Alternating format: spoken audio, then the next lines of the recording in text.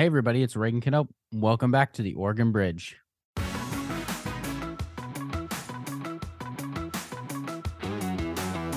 We are hoping to address the crisis of folks dying in prison. I saw the need for folks who understand policy and lawmaking in Salem to also be apprised of the issues and situations that were currently impacting criminal defense attorneys and also the defendants that they're representing. If they're not able to make it through an application process, then we are talking about a serious issue in regards to accessibility and ease accessing resources.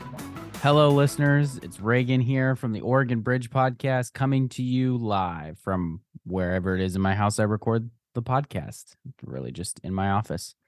You're probably wondering why you aren't hearing Ben's voice. Well, first of all, I'm glad to be back. I did successfully build my chicken coop. Hopefully you all heard about that. Very important for you to know. But I'm here because Ben isn't. I'm doing my first solo pod. I did it with Justin Lowe from the Oregon Justice Resource Center.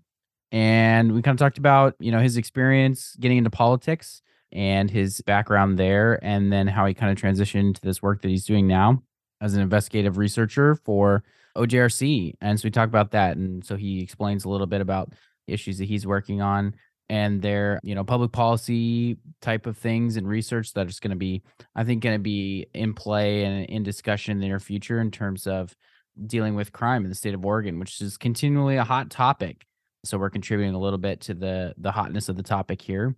Talking about it. Really appreciate Justin. He did a great job, and it was really a really great guest to have on for my very first solo podcast. So next week, we've got a great guest lined up, so hopefully we don't have any additional scheduling issues, and we'll be back, and Ben can tell you all what he thought of my solo episode. So without further ado, we kind of go into Justin's bio in the episode, so I'm not going to do that too much here. Let's go ahead and get started. Harang Long PC has always recognized that achieving our clients' goals sometimes requires a change in the law. And in other situations, clients need help stopping or changing proposed amendments to the law that put their interests at risk. For decades, we have played a role in shaping Oregon law on many subjects, from narrow regulations to major policy changes implicating billions of dollars. Our lawyers work with clients to draft legislation, prepare legal opinions and testimony to share with legislators, coordinate with professional lobbyists, and work directly with policymakers. To learn more about Harang Long's policy and politics practice, go to harang.com. That's HARRANG.com.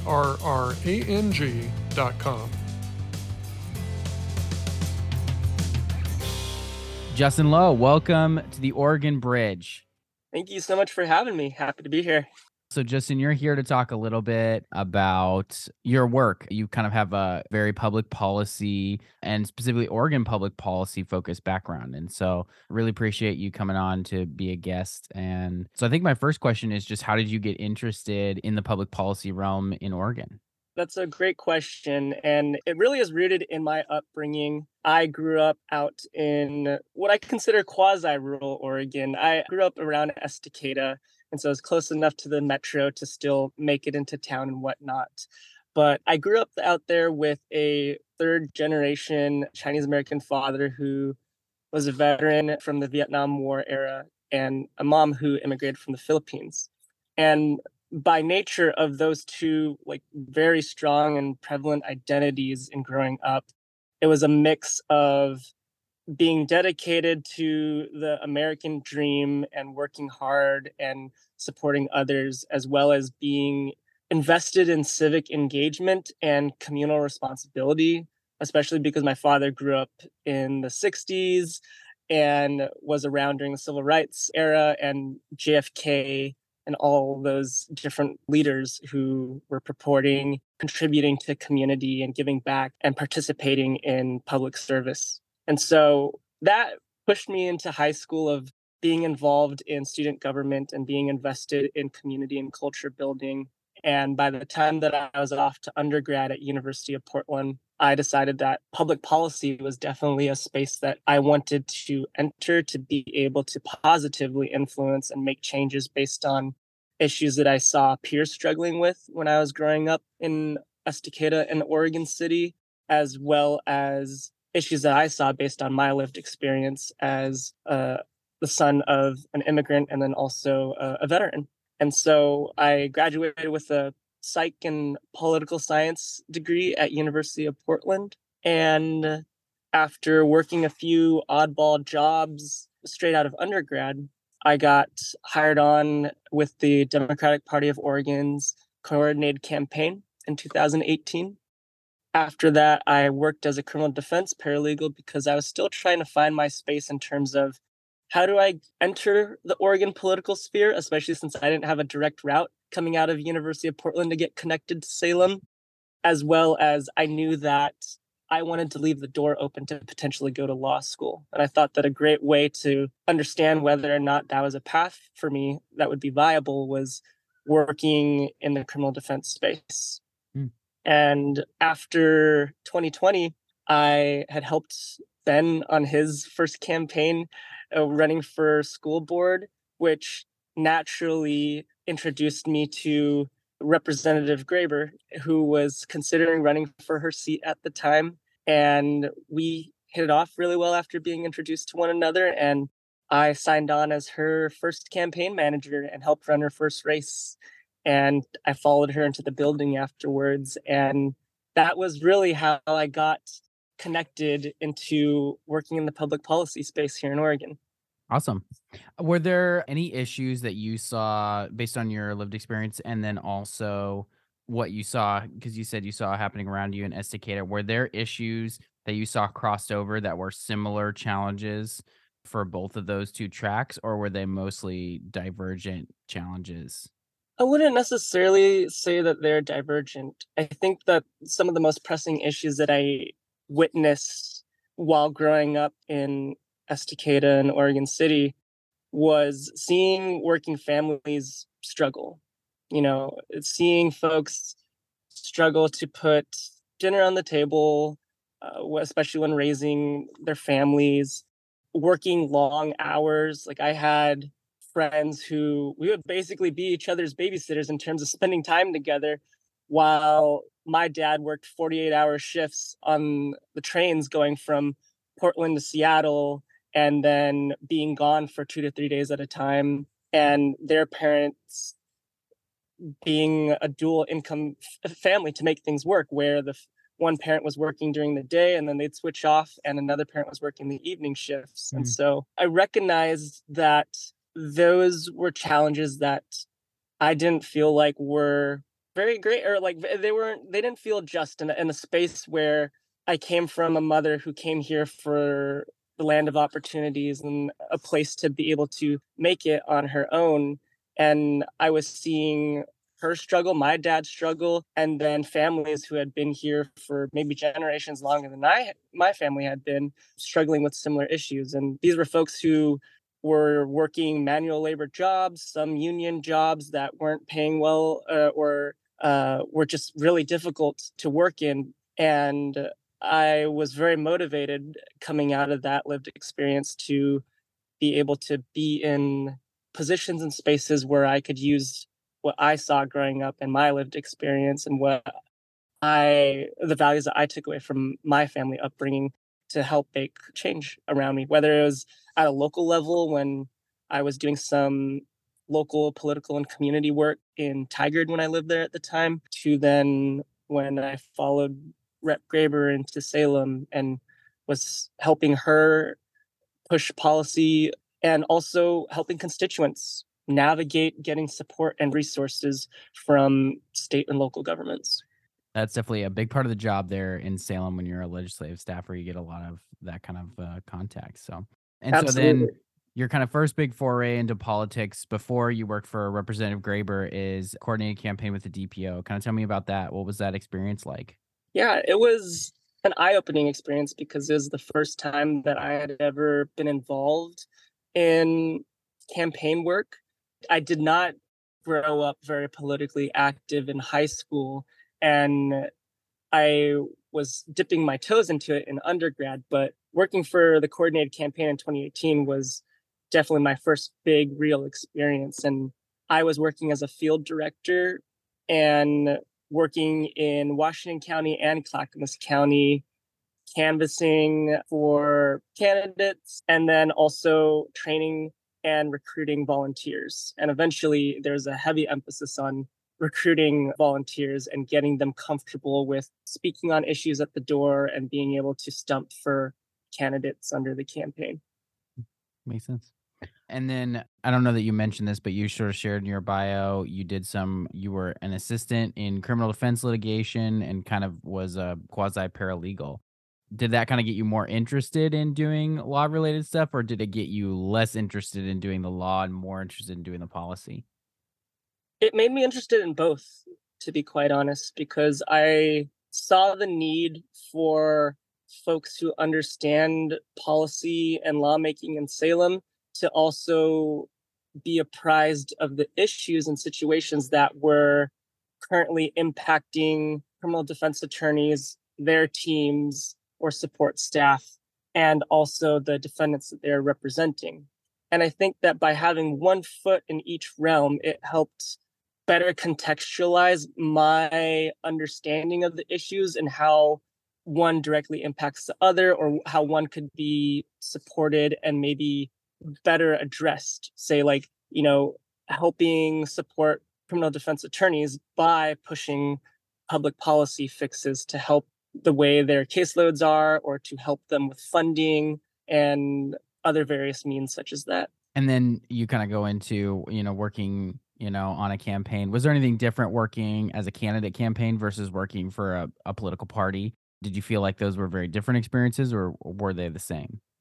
There were some similarities for sure. Like when I was first starting out, building up Representative Graber's team of volunteers in the community, and of course, this was before COVID had hit, there were a lot of cold call opportunities for me to get connected with local PCPs, the precinct committee people who are part of the party at the local level, to get them familiar with Rep Graber and also to encourage them to come out and knock doors with us. And so that was a skill from the coordinated campaign that translated pretty well to running a campaign as a manager. And then there were other differences where, as a campaign manager, part of your roles and responsibilities, literally in the name, are to manage your candidate. And that went from working on managing her calendar and schedule as someone who is a firefighter and paramedic. She works very similar long shifts as I grew up witnessing my dad work, where she'd be on for maybe 24 to 48 hours at a time. During the summertime, when she was out on the line fighting wildfires, she'd be gone for maybe 4 or 5 days. And so there's one part of, checking in with her, making sure she's okay, and updating her on all the tasks that have been done on the campaign. And then when she's gone and, working on the fire line where I'm not able to get in contact with her, it's then stepping into the role of being the point person for everything in terms of coordinating with other campaign supporters and organizations that want to be caught up to date with how the campaign is running and functioning. And so it was quite an experience to get to do that, especially as a first-time campaign manager with a first-time candidate who has a very unique day job. Yeah, absolutely. And so then you transition into more of that legislative role, and I'm coming with that same kind of experience as being a legislative staffer. Right. Was there anything unique about that experience that you feel like is worth sharing with our listeners?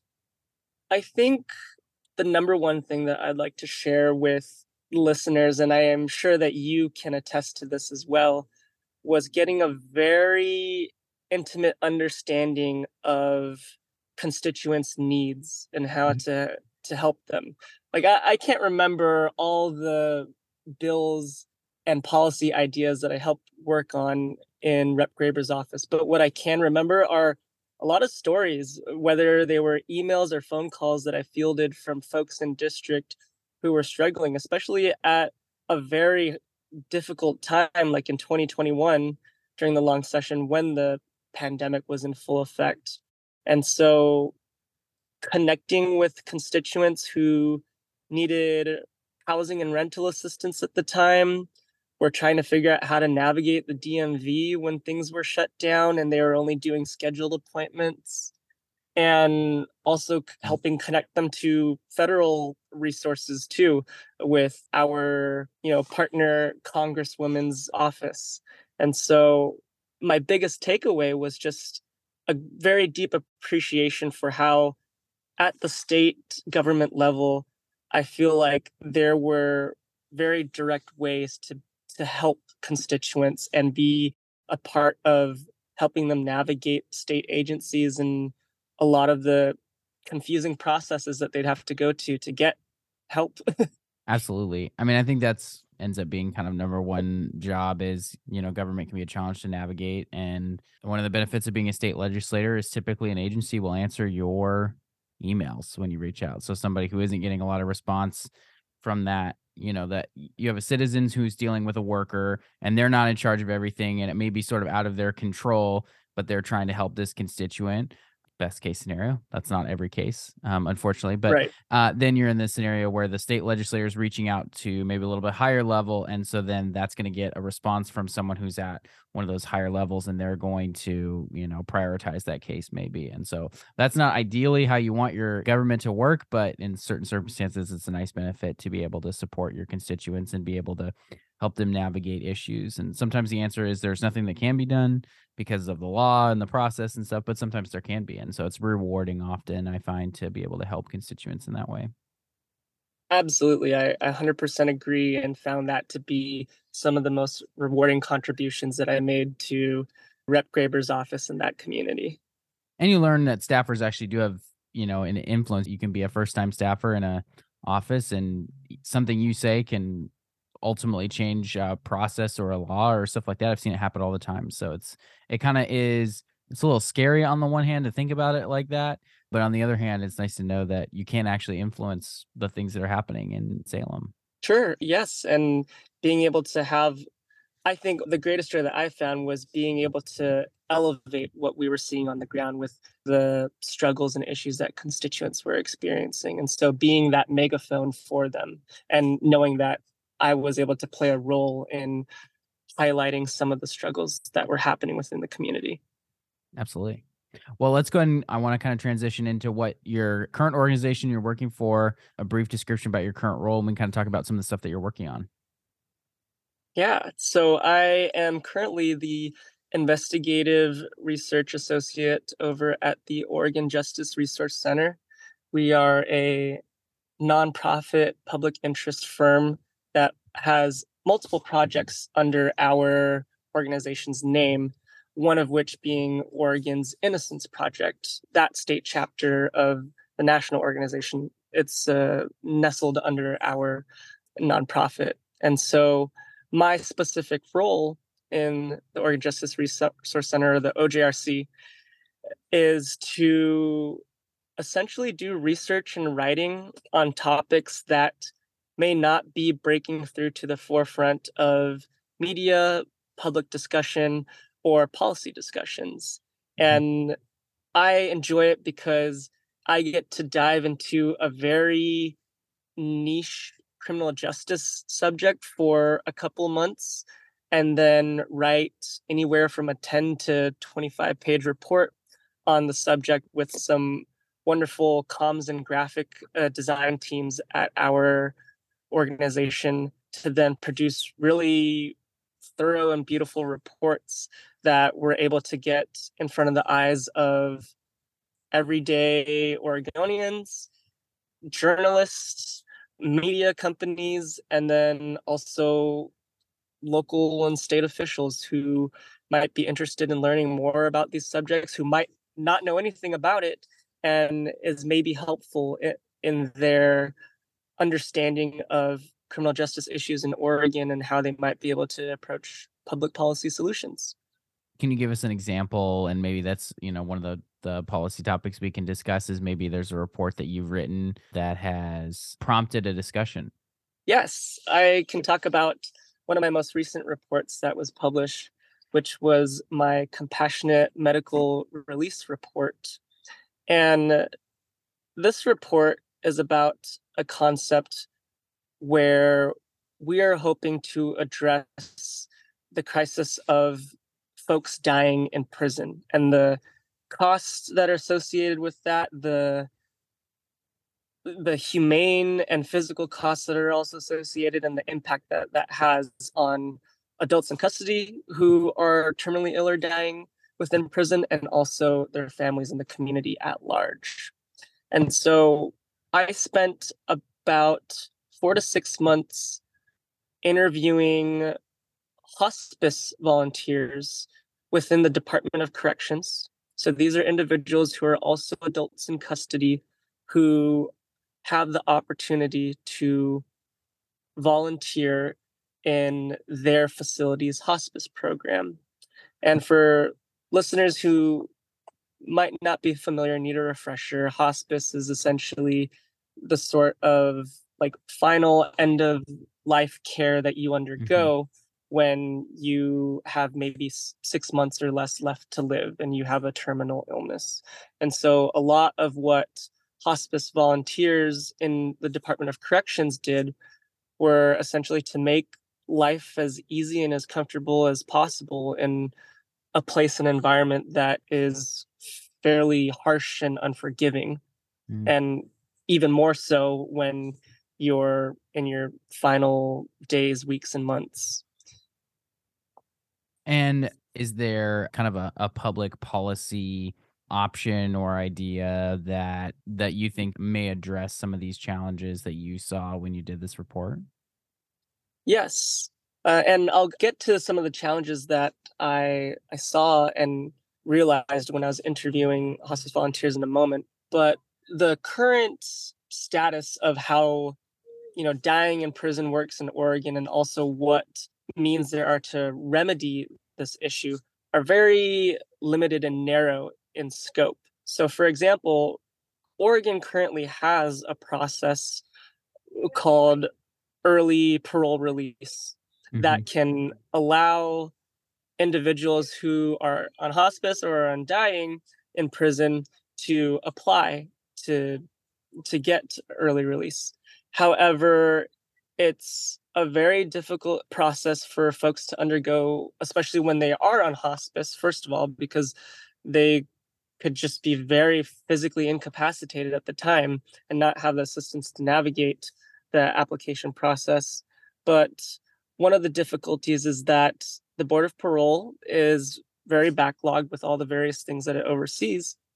And so when someone submits an application when they're on hospice, it could be months until they receive confirmation that their application has been received and reviewed, and even months after before they have an opportunity to be able to explain their case before the Board of Parole. And so what you find is that there are a lot of people within the Department of Corrections over the years who have been on hospice who have either foregone applying for early parole release in the first place, or many folks have died when they initiated the process without being able to make it very far in the application process or having their case heard. Interesting.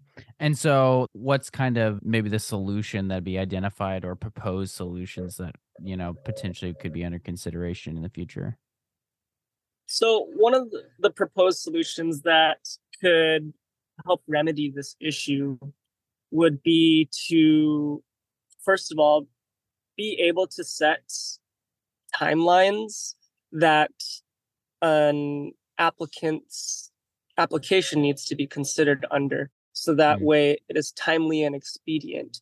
Because keeping someone stuck within the application process for months on end isn't benefiting anyone in the situation. For example, the applicant who is in DOC on hospice care and is dying and is in pain and in ailments, that individual is having their entire condition and their experience and their pain exacerbated by still being in prison.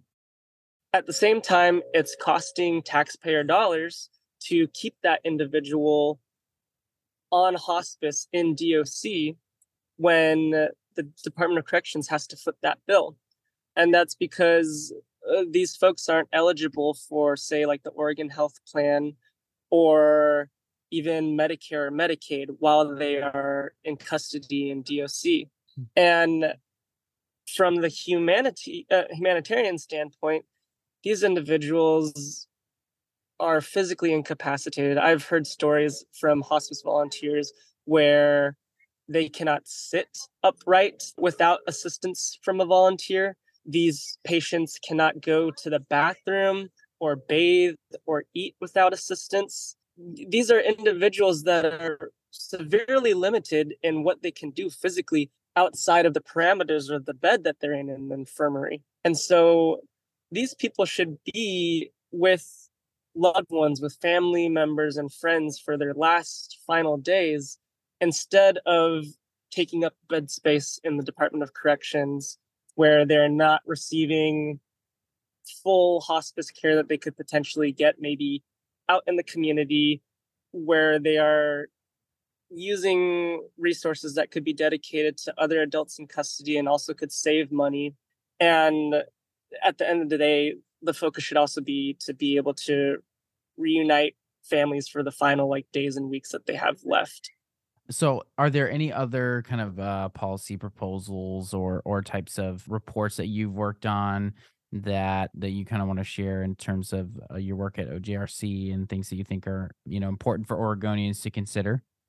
Yes, I do. And I'm so sorry to backtrack a little bit, but No one of problem. the other policy concepts that I just wanted to briefly mention is that other than establishing timelines, we have been looking into concepts and ideas about how maybe we could have a committee of medical professionals who help oversee applications of hospice patients. Mm. So that way they are being vetted and viewed from a medically competent and medically informed standpoint, to where their applications for release are considered on that basis, rather than, say, the Board of Parole's specific lens of public safety, control, and security. If you look at the membership on the Board of Parole, many of those folks either have backgrounds in law enforcement or prosecution and could view compassionate medical release applicants from that lens, rather than the fact that they're physically incapacitated due to their end of life stage that they're in and the progression of the medical illness that they're currently experiencing. And so we believe that to have a medically informed process within compassionate medical release would be beneficial to all parties involved and could help make more appropriate and accurate decisions for these patients that are on hospice care and who are also dying or physically incapacitated in other means in the Department of Corrections. And do they have access to, if they were to get a medical release, are they going to have access to different services, or what's the kind of, what happens to them if they get released under the kind of medical release, assuming they have, assuming it requires like a diagnosis that they have a terminal illness of some kind? Yes, that's a great question. One of the things that I think would be really beneficial if a policy concept like this were to move forward is that we have very much acknowledged that getting continuity of care and being transferred out into community services is very critical into ensuring the success of an idea like this. And so being able to maybe provide an individual whose role is to help them navigate that transition of continuity of care. So once a patient puts in an application, they could be connected with a service navigator that ensures that they have a home to go to and a provider to get connected with well before they're released. So that way, by the time medical professionals and the Board of Parole make a recommendation for release, all these things are set up. So it's very streamlined and it's without any barriers or timeline hangups. And at the same time, we can ensure that these individuals aren't just being released without somewhere to go and without friends or family members and a provider to be connected with. One of my frustrations, and this isn't necessarily directed at you, Justin, but it was something I was thinking about as you were talking with government in general and kind of being more, more on the side of smaller government, is like when government and services provided by governments get so complicated that you need navigators, basically people who are hired to help people navigate through all the different paperwork, all the different steps, all the different hurdles, all the different logistics that you have to go through, and the coordination of all those things. It feels like we're failing a little bit in terms of making government work for average citizens, right? Where it's like, if the average person, or even a person who is, facing some sort of challenge in your life, right? Unfortunately, you're going to interact with government services, whether it's fire or police or whatever it is during traumatic events in your lives, particularly, right? I'd really love to see us get a focus on making those services and navigating them just so much more accessible so that people really understand what's happening. And they don't, we don't have to have people whose job it is literally to navigate red tape and all that stuff, right? What a challenge that's got to be for people. I mean, you and I are pretty well versed in public policy, probably pretty experienced in government. And there's still things that, I won't speak for you, but for me, I run into and I just go, why is that like this? Right? Why is that such a challenge? Yeah. Why are there so many steps? And of course, there's people who were sitting around and talking about the bills in the legislature or dealing with the rules and regulations, getting input. People are giving input on these things and came to a decision, but got to have that focus on like the end results and the consumers of these, of these services. And I think that's a real challenge and something that I'd love to see, someday maybe there'll be bipartisan cooperation on fixing that. Cause I think a lot of people want to see that changed. I agree. I think that you hit the nail on the head with, we have a lot of programs and services that I don't even know about. And so I'm with you on that, right? Where I could find out about something just by talking to friends and colleagues who work in the same space that we do. And I learn about something related to healthcare, housing, that is not my field. And I would definitely make the same sort of statements of like, why is that like that? Totally. And also, why can't people navigate that more successfully? And I've been going back to my experience in the legislature of helping constituents. Literally, I was their navigator. Like I was helping them navigate their complaints and their grievances and the needs that they were hoping to access from state agencies. And the fact that I had to do that meant that it was inaccessible for someone at the base level who is not connected to government, who is not connected to public policy spaces. And I would agree that in a sense, from my perspective, if I'm thinking that it's the state's role to help provide services and to support community and help folks be able to live their best successful lives, if they're not able to make it through an application process or to make it through trying to get help from an agency, and they need multiple folks to help them along the way, or maybe even a legislator to knock on someone's door to make that issue heard, then we are talking about a serious issue in regards to accessibility and ease of accessing resources. Absolutely. Well, I appreciate you saying that. Is there maybe one more? We probably have time for like one more policy concept. If there's something else you want to share that our listeners should be considering coming to a legislature or a ballot box near you eventually.